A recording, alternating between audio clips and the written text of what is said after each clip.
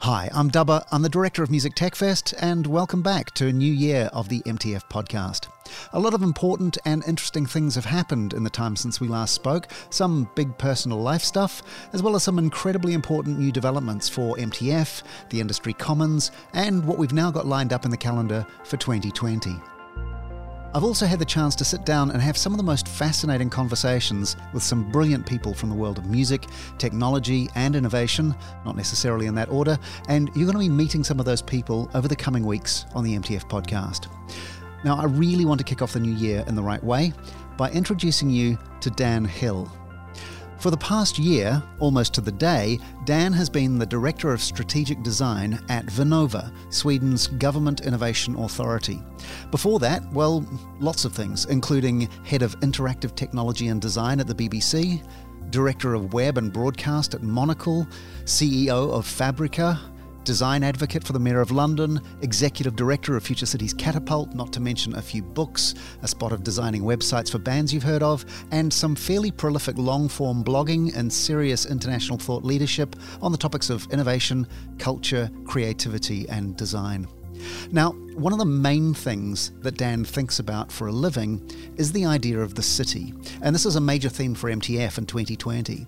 Now, as you can probably imagine, the conversation with Dan was fairly wide-ranging and we had a lot to talk about, so what we've done is divide this podcast up as a two-parter. In this episode, Dan talks about his journey, the innovations he's spearheaded in the worlds of media and music, and talks about new ways to think about what a city is and what it can be in the future.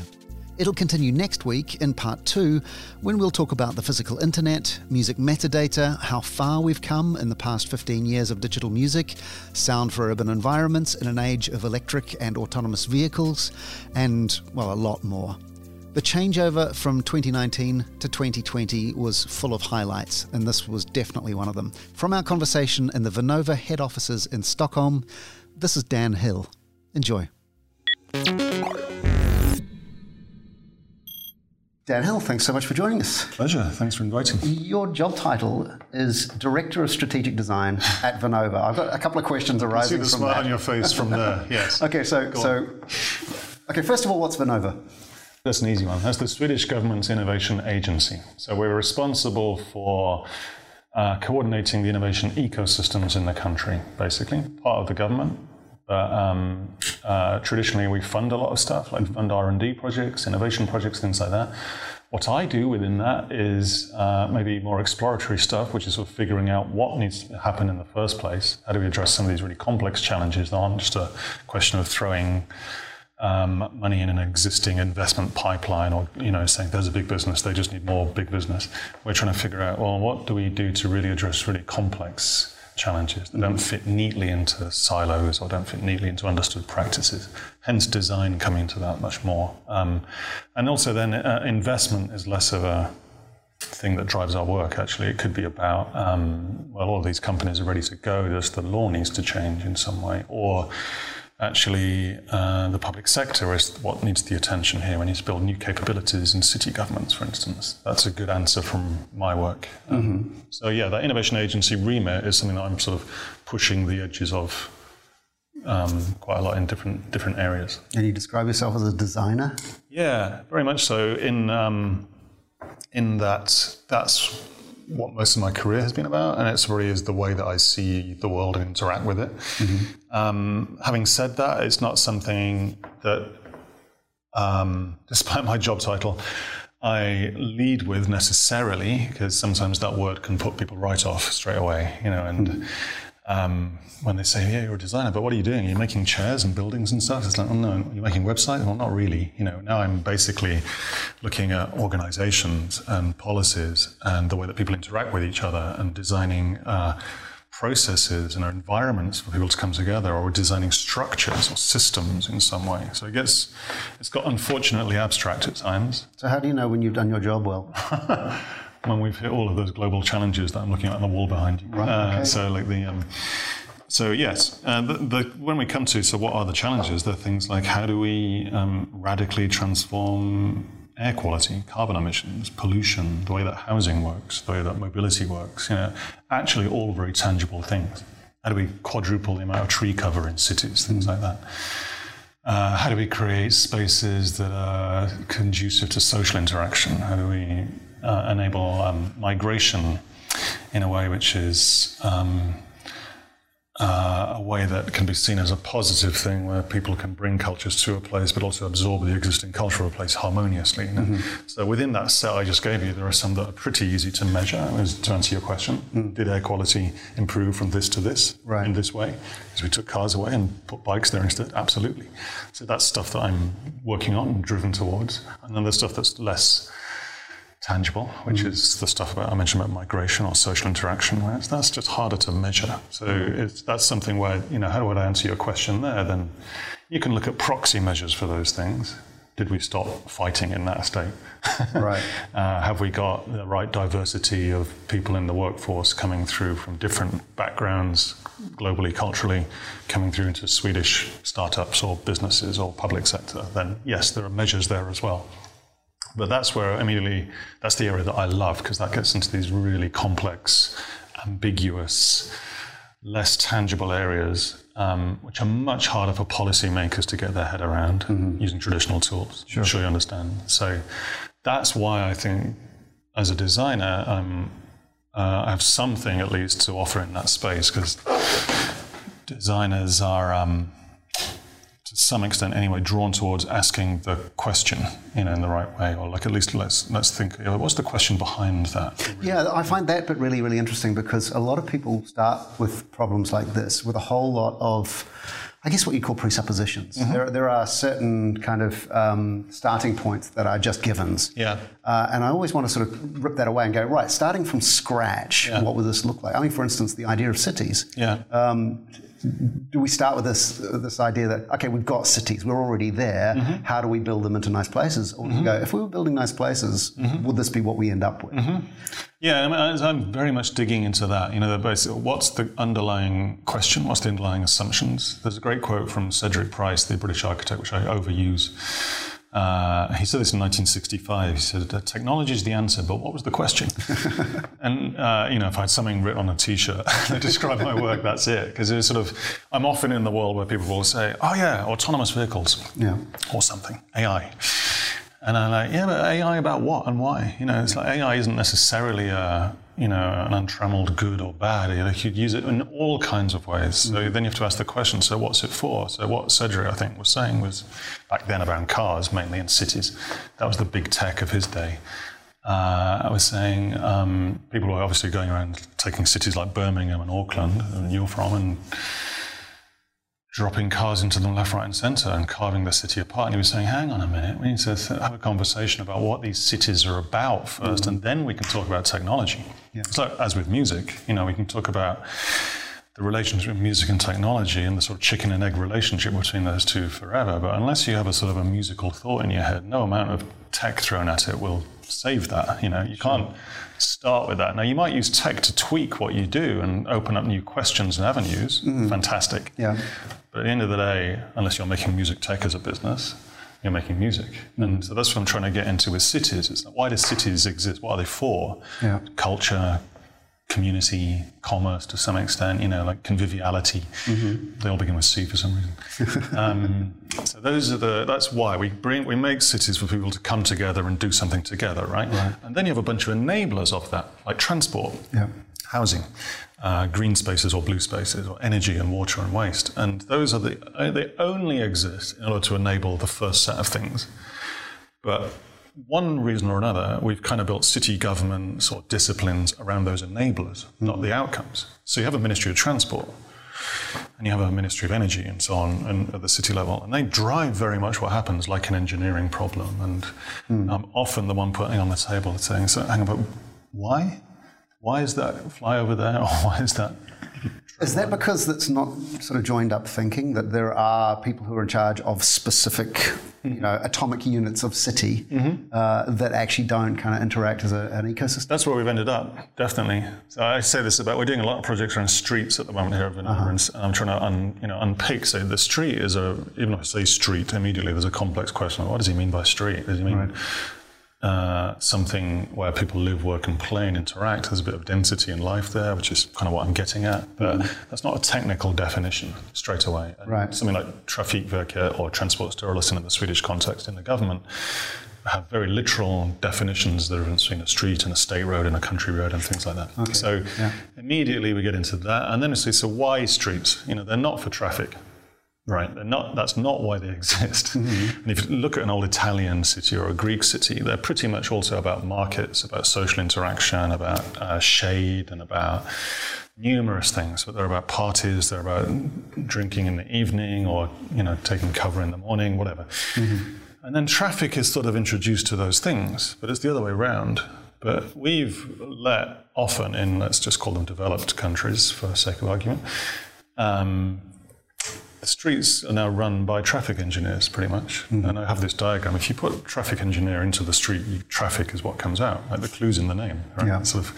And you can get more or less of it, but basically that's what it produces. If you let gardeners govern the street, you get gardens. So we don't. We let traffic engineers do it. So I'm just sort of saying, okay, how many different perspectives can we get into this complex thing called the street? And let's see it as a complex thing, but in a beautiful, everyday kind of way. Right. And then we can see that as a real powerful multiplier of all kinds of diverse activities. Music, festivals, businesses, life in general, greenery, everything. And traffic is one of the things that happens there, for sure. Right. But it's not the point. What you're saying is rather than divide a large city up into its functions, you divide a small amount of city up. As a powerful generator of possible things, and then imagine if you had that. Again, imagine if you sort of had like a department of gardening running the streets, you'd have a very different kind of city coming out of that. So I'm not suggesting that, but I'm suggesting that is one of the... Does sound like a nice idea. It's not bad. But, and funnily, this is not to name drop, but this is where I had a chat with Brian Eno about this, because I was part of a commission in the UK working for the government on the industrial strategy, and one reason or another, too long to go into, Brian and I ended up in the commission, and it was fantastic having him in the room, as you might imagine, because the bunch of the rest of us were so-called experts in our areas, me now as like an urbanist sort of expert. And I was responsible for coming up with some challenges to the government around mobility, and one of the things I was talking about was streets and so on. I was kind of heading that way, but I was also, I realized in retrospect, playing it safe a bit, because I knew the Department of Transport and others were on the end of this. So I can't walk in there talking about gardens straight away. They literally would laugh me out of the room. I was heading that way, but meandering that way. Yep. Brian instantly just sort of subverted the whole thing beautifully at one point in this afternoon in this boring committee room in UCL in London. When he said, this is all great, but what if we could imagine a city where people just slowed down a lot more and things moved a little less? And it was just, just immediately changed the tenor of the conversation. We've got those already. They're called not cities. Well, yeah, but why doesn't that happen in a very urban, dense environment? Absolutely could. There's no reason why. Is there a reason that we need to have an urban, dense environment still? I think so. I think, but then there's a question about how do you make that have the qualities of maybe what you're alluding to in your question. So we can, in my view, you can have, and this is what Brian was getting at, you can have slow cities, like slow food, right. as a thing, and super green, super convivial, beautiful, pure air, pure water, just full of life and conviviality. Imagine that, but with a bit of density. There's no problem with that technically. Sure. It's not a technical question that cannot exist. It's the way that we've run them that means that doesn't exist. Again, giving the streets to the traffic engineers is why then you think it's not nice to stand in the Bullring in Birmingham, or as it used to be. Yeah. It's nicer than it used to be. Yeah, exactly. But when there's 7,000 cars every 10 minutes, of course it's not nice. Yeah, we didn't have to do that. That was Cedric Price's point. So it doesn't have to be like that. No. And that was Brian's point as well. So you could have a city which all the deliveries are done on cargo bikes, basically. You could have, food grown far more in an urban location. It can be super green and convivial. The buildings can be made out of wood.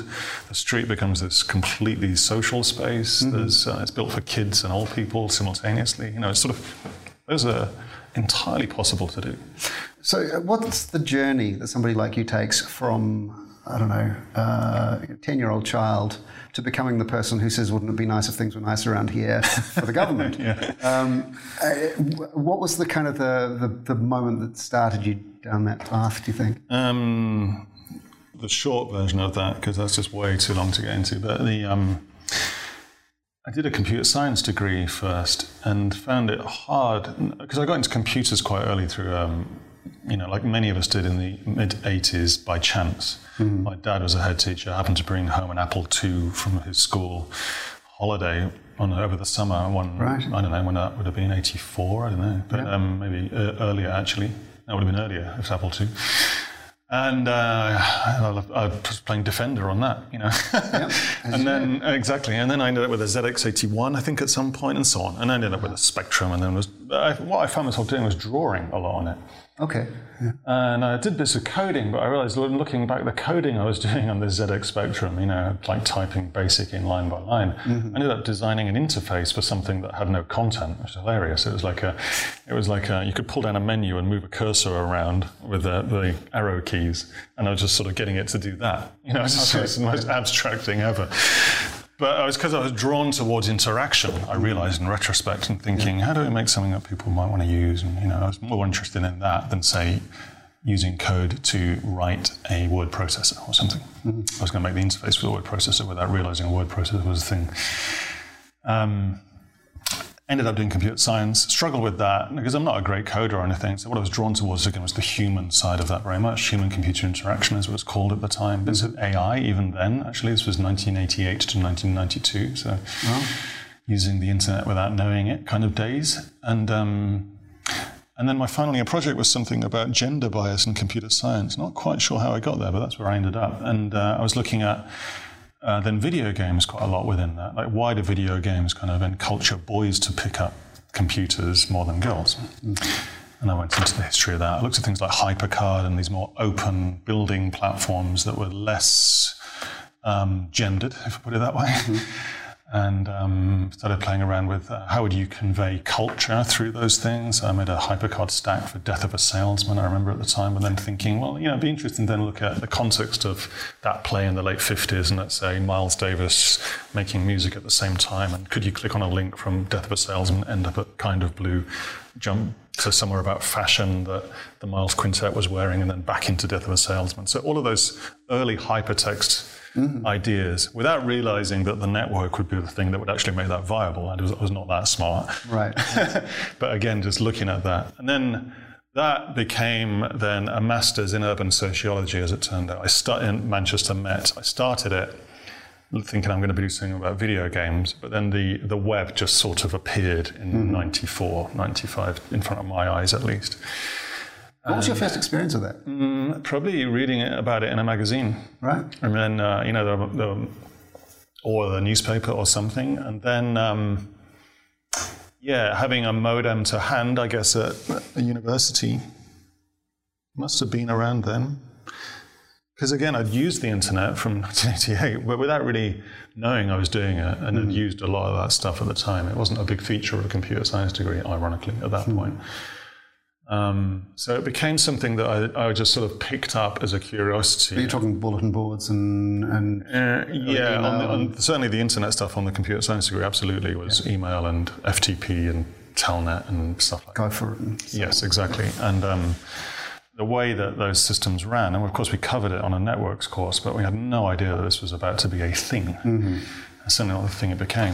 Anyway, that meant that when I got to thinking I want to do a master's, I worked at Manchester City Council for a year or two in between the bachelor's and the master's. Then I thought I want to pick up this stuff about gender bias again. But actually what's interesting to me now is video games and where they come from. Like, why in Manchester at least is Ocean Software, who were big at the time, why did they end up there? And then, what's that, like, where does that company come from? It's a cultural company. This is all part of making the point about video games being culture and not being moral panic, death of civilization stuff. And just saying that they're sitting alongside music and graphic design as part of, in this case, was the music thing big for you at the time? Were you, going to bands, playing in bands? Yep.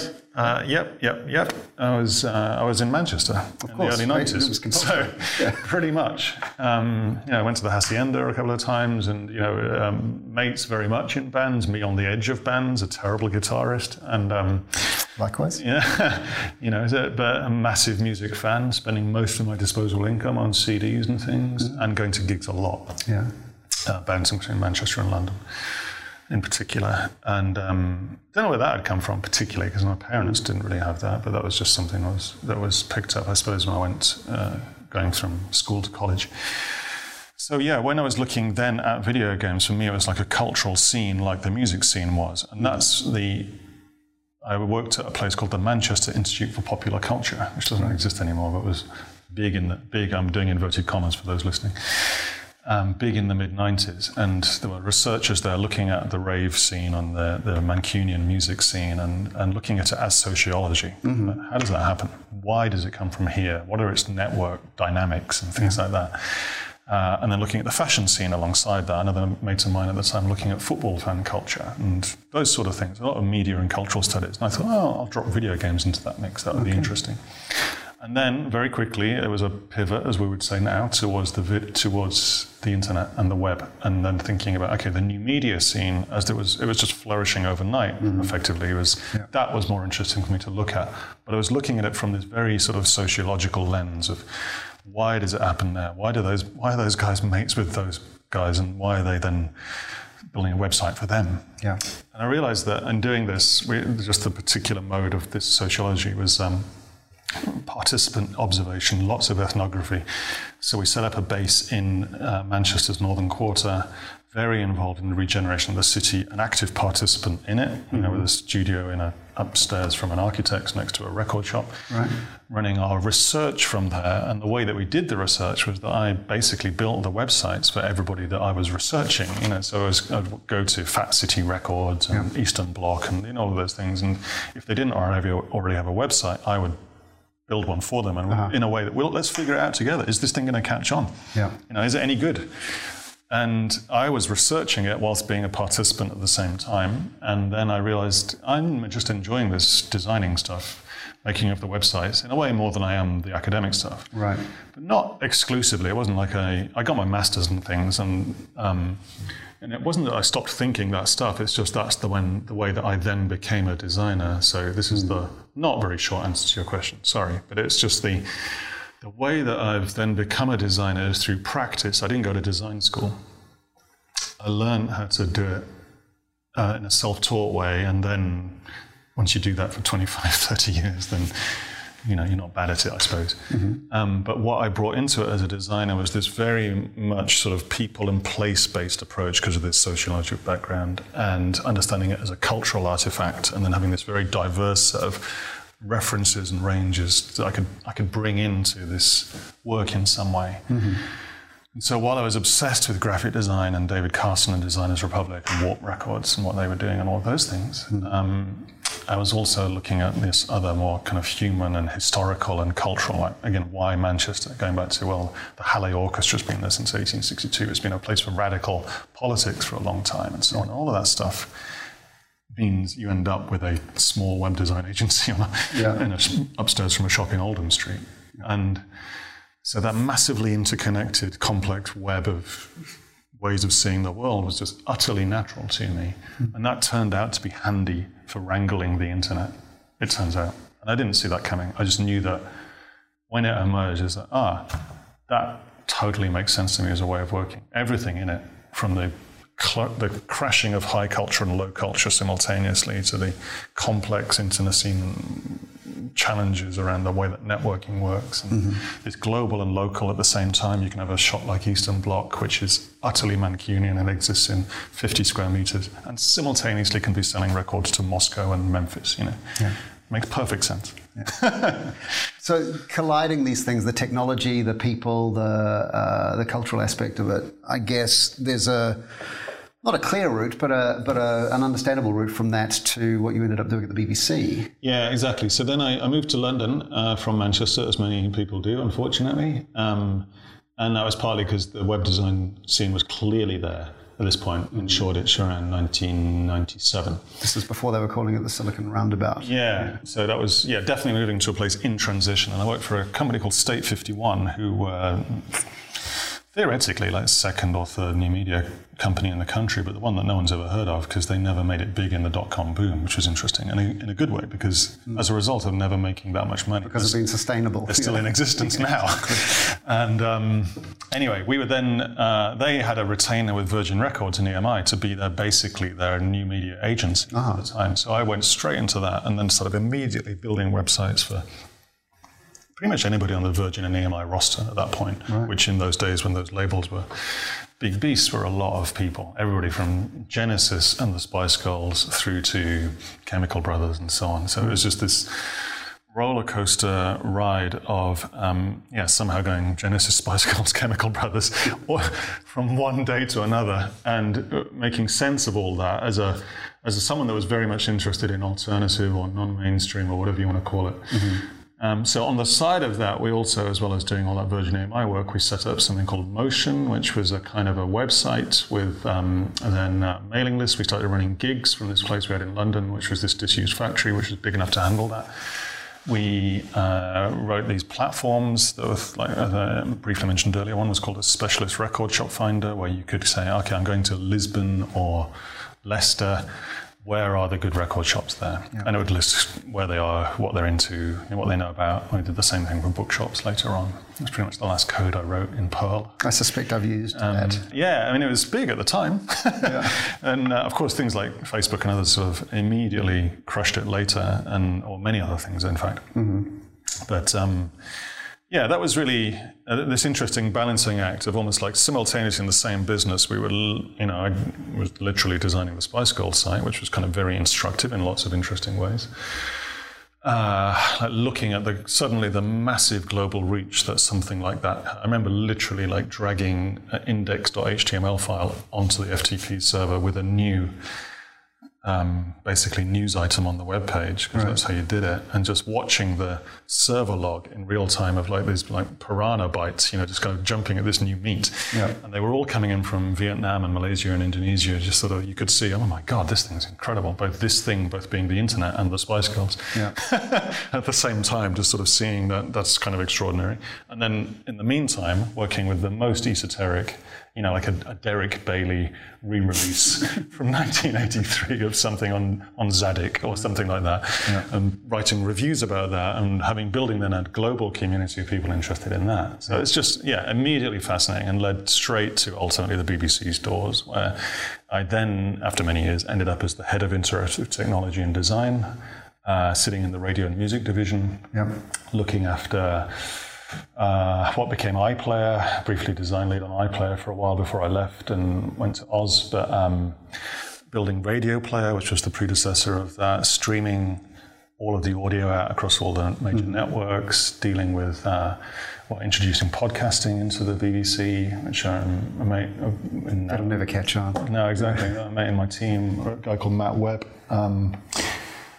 we were sort of leaning across the desk one afternoon and saying, there's this thing where you can take an MP3 file and sort of wrap it into an XML, and it can be then sort of sent automatically to people, like they just subscribe to it. It's like, what? and he said, and it's called podcasting apparently, and there's 4 of them in the world or something like that. And so, but at that point we'd positioned ourselves within the BBC. I had a team of about 50 or so actually just building the website. Yeah, that's quite a luxury to... And then it was ultimately part of a team of thousands, right? But I had a very small R&D team within that, and we could take an idea like that Matt mentioned over the desk in an afternoon, and then the next morning be able to sort of go and talk to our Radio 4 colleague and say, have you got a show that we can try this out on? It needs to be something that's not that popular because we don't really know yet. And they said, in our time with Melvin Bragg, mid-morning, highly intellectual show. It has close your ears, BBC, sometimes only thousands of listeners, despite going out on the national speech radio network. Is that esoteric? And we thought, perfect, like under the radar, we'll try that. And in that time, there were all the conversations you just alluded to, like radio journalists saying to me, this is the death of radio, what are you doing? This is going to just it's going to lead to superstar presenters like Chris Evans leaving the BBC and having their own podcast show. Of course, those things happen. But equally, we were saying, well, it could also be the way that the BBC manages to navigate through these changes that's going on in the landscape. If we don't do that and understand it, then people will do it to us. So I'd rather that we were on the front foot about this, and obviously we had some understanding of that. So we managed to, long story short, again, negotiate all that through, chuck in our time online, and as soon as the producers obviously start seeing, oh my God, we've quadrupled the audience within one day by having people in Australia and America listening to the show all of a sudden, then it's like they couldn't get enough of it. Right. So then we're having to pick our way through that carefully and make sure that then we built a structure around that. A lot of my work was then building the architecture for what we call ultimately the program information pages, so that you can point at a broadcast, let's say late junction on Radio 3, and you can make a link to it from your website, and you know that link's not going to die, because it sounds so basic, but in those days, when you think about broadcast, you make a show, you fire it at the airwaves, disappears, you're on to the next show. You've got a recording of it, but that's it. And so the BBC was totally in broadcast mode for about 70 or 80 years. Yeah. And for us to say, well, you make a show now, it's there forever. It doesn't go away. Like that show existed. So it's like the Radio Times, but forever, in perpetuity, available at all times. So it's a completely re-engineer the way everything works. It's a scary thing for them. I got brought in, a couple of us got brought in by, I think maybe a colleague of yours, Tristan Fern, He was in my R&D team after Matt was. Right, okay. But the idea was that the radio stations, or the radio brands, as they were calling themselves, the idea of anything that you put online for the people running the radio brands was to bring people into listening to the brand. Yeah. So a Radio 2 listener was a Radio 2 listener, a Radio 3 listener was a Radio 3 listener. And what Tristan and some of his colleagues were going is, no, some people like jazz. And we've got jazz on 6 Music, we've got jazz on 3, we've got jazz on... So how can we navigate that, and what does the new technology enable us to do? Completely. So that was my day job, basically, working that stuff through, and we did that. Ultimately, I ended up at a relatively high level, I suppose, at the BBC, and then working simultaneously on running these teams where we were making the 6 Music website. And so you're immediately thinking about the architecture of that page. How do we have the BBC as kind of a meta global brand, which has huge meaning globally? Obviously, people know the BBC way more than they know 6 Music. Yep. So it gives a lot of trust and value. So you need that there. Yep. You can't say that to people at 6 Music, by the way, because they're kind of... And at Radio 1 was particularly hard, and not to get too British about this, but Radio 1 is the youth one, like the Triple J in Australia, whatever it is, wherever you are listening. Ratings by day, reputation by night. and it actually wanted not that much to do with the BBC, because it would see the BBC as this, representing the 60-year-old, quite fusty, sort of establishment. Radio 4, if you like. Yeah. BBC One kind of mainstream, and they wanted to be edgy and 18-year-old, 17-year-old, 15-year-old. So we had to coax them into using it quite a lot. And meanwhile, with others, you're kind of almost having to rip it out of their hands and say, you need to loosen up about it. And as you said, someone's going to be more into jazz than they are BBC, and you want them too. Because that way you can get them into 6 Music and then the BBC through that route. So we did tons of work on how do people understand music. And then a lot of my work was about the information architecture of that. Right.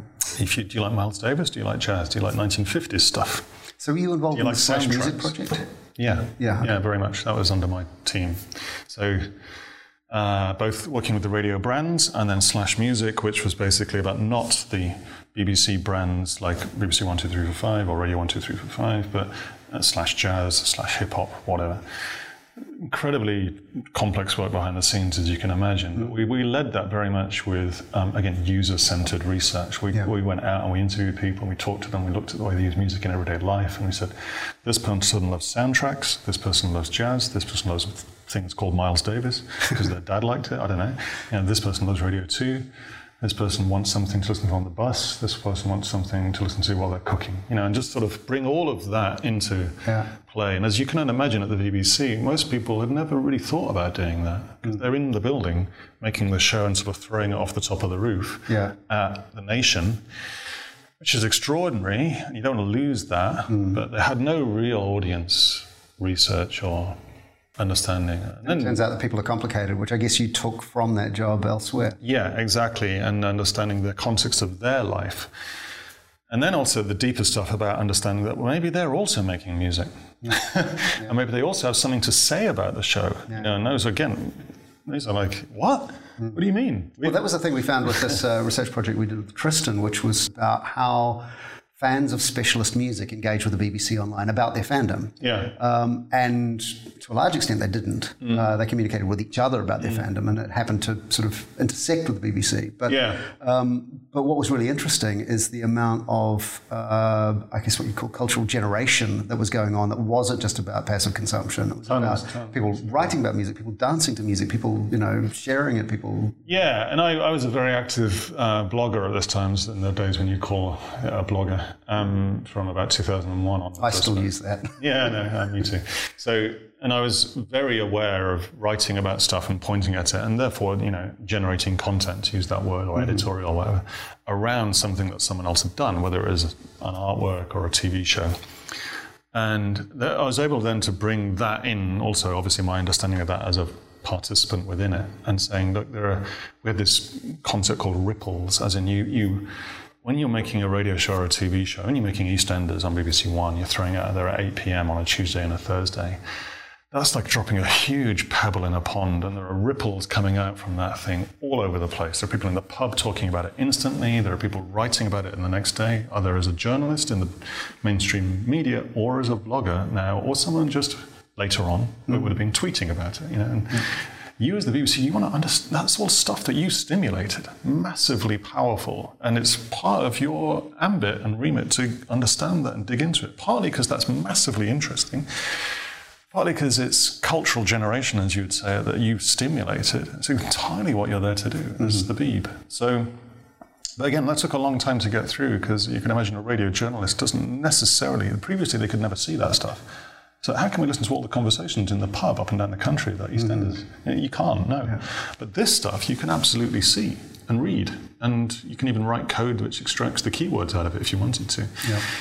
So that was there was a lot of change going on there, and just to sort of then generalize away from the BBC, what my career then became about ultimately was when the internet, and let's just use that as a sort of a container for all the stuff we've just talked about, hits an industry or a thing, that's when I can do something vaguely useful. So I realized that then from the BBC I went to Monocle, which was starting up a magazine, which was going from 30,000 people down to about 15 people in a room in Marylebone. Super interesting, building all of that stuff out. And then moved to Oz and ultimately ended up working at Arup, a very large engineering architecture company.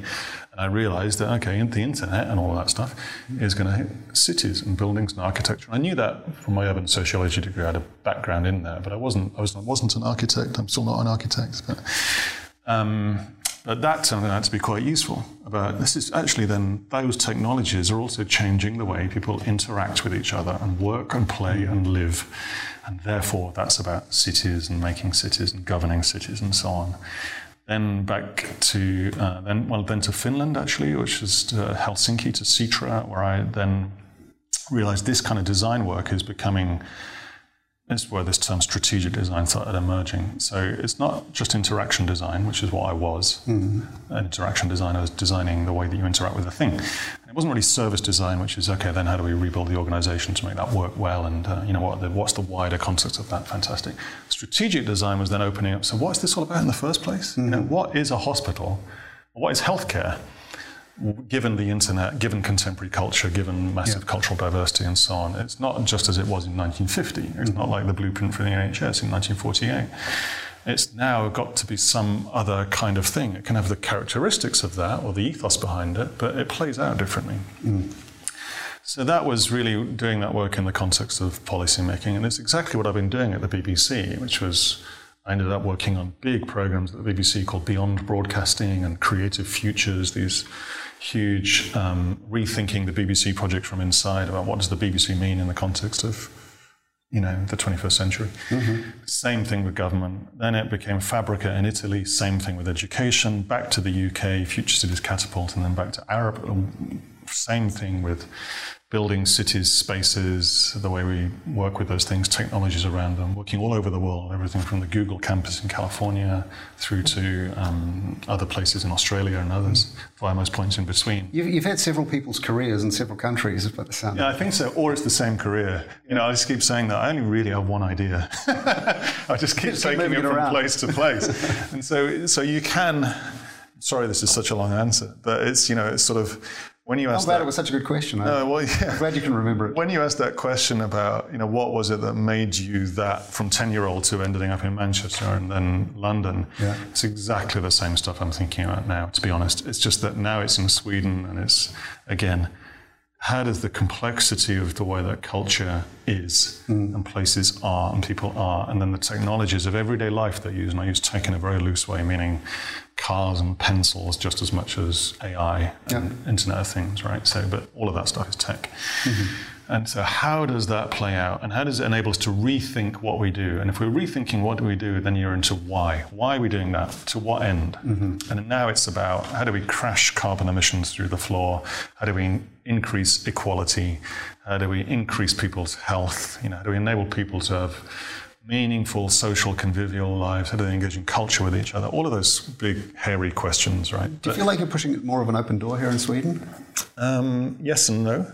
So definitely it's a lot easier. Having worked in Australia, I can say there's a real counterpoint here. Right now we're talking, obviously Australia's on fire, basically. And the Prime Minister is still denying that has much to do with climate change. That conversation doesn't have to be had in Sweden, pretty much. Yeah. So let's say 10, 20% of the country accepted, 80% immediately are on board with that. And even in that 10, 20%, it's pretty much understood that climate change is real and we need to do a lot about it. There's maybe a percentage that I'm not addressing there, but still. But in Oz, it's just not like that. And in the US, it's not like that. And in the UK, it's much harder to get other questions on the table, which here are sort of more understood. The other thing that's different here as well is that government still has a lot of levers to pull. The public sector is still a relatively well-funded, meaningful entity in people's lives. In the UK, as you probably know, that's been slashed and burned so much in recent years that most of my work in cities, again, is incredibly hard in the UK or Australia. Not quite as much as will be in the next few years, but... No, I mean, who the hell knows? So it's, but yeah, you can imagine that when we're here, I can have a conversation with people at least. And so what's hard then still here is because what worked in 20th century Sweden probably won't work in 21st century Sweden. Sure. So the success of Sweden in the 20th century becomes a problem, because it was incredibly successful. If you look at where it went from 1900 to, let's say, 1995. Yeah. And a lot of credit is due there, and it's incredibly valuable, right? And yet the same moves that built the country from the 30s, 40s, 50s, 60s are ones that we now need to unpick and rework in a different way, are much more around, a kind of super low carbon, much more diverse population and more complex world. What got you here might not get you there. Yeah. Or we need completely different tools because we want to pull out different results. So that's hard, actually, because sometimes I think in the UK or America, things are pretty broken, or in the developing world, I don't want to use that term, but you know what I mean, things didn't exist in the same way. So it's more open as a possibility. You can generate, actually, in a different way. When the UK or Australia is literally on fire, then you can actually... you can make changes in that situation. Yeah. Whereas when things are apparently working, as they are in Sweden and Finland and others, then it's harder to motivate change sometimes. Sure. So that's a different thing I'm struggling with. That's Dan Hell, Director of Strategic Design at Vernova. You're listening to the MTF Podcast. I'm Andrew Dubber, and we're going to pick up the thread of this conversation in part 2 with Dan next week, when we'll talk about sound for urban environments, the future of the city, the history of the future of music, and a lot more. And one way to make sure that you don't miss out is to press the subscribe button. Don't forget to share, like, rate, and leave us a nice review, and hope you'll join us then. Until then, have a great week, and we'll talk soon. Cheers.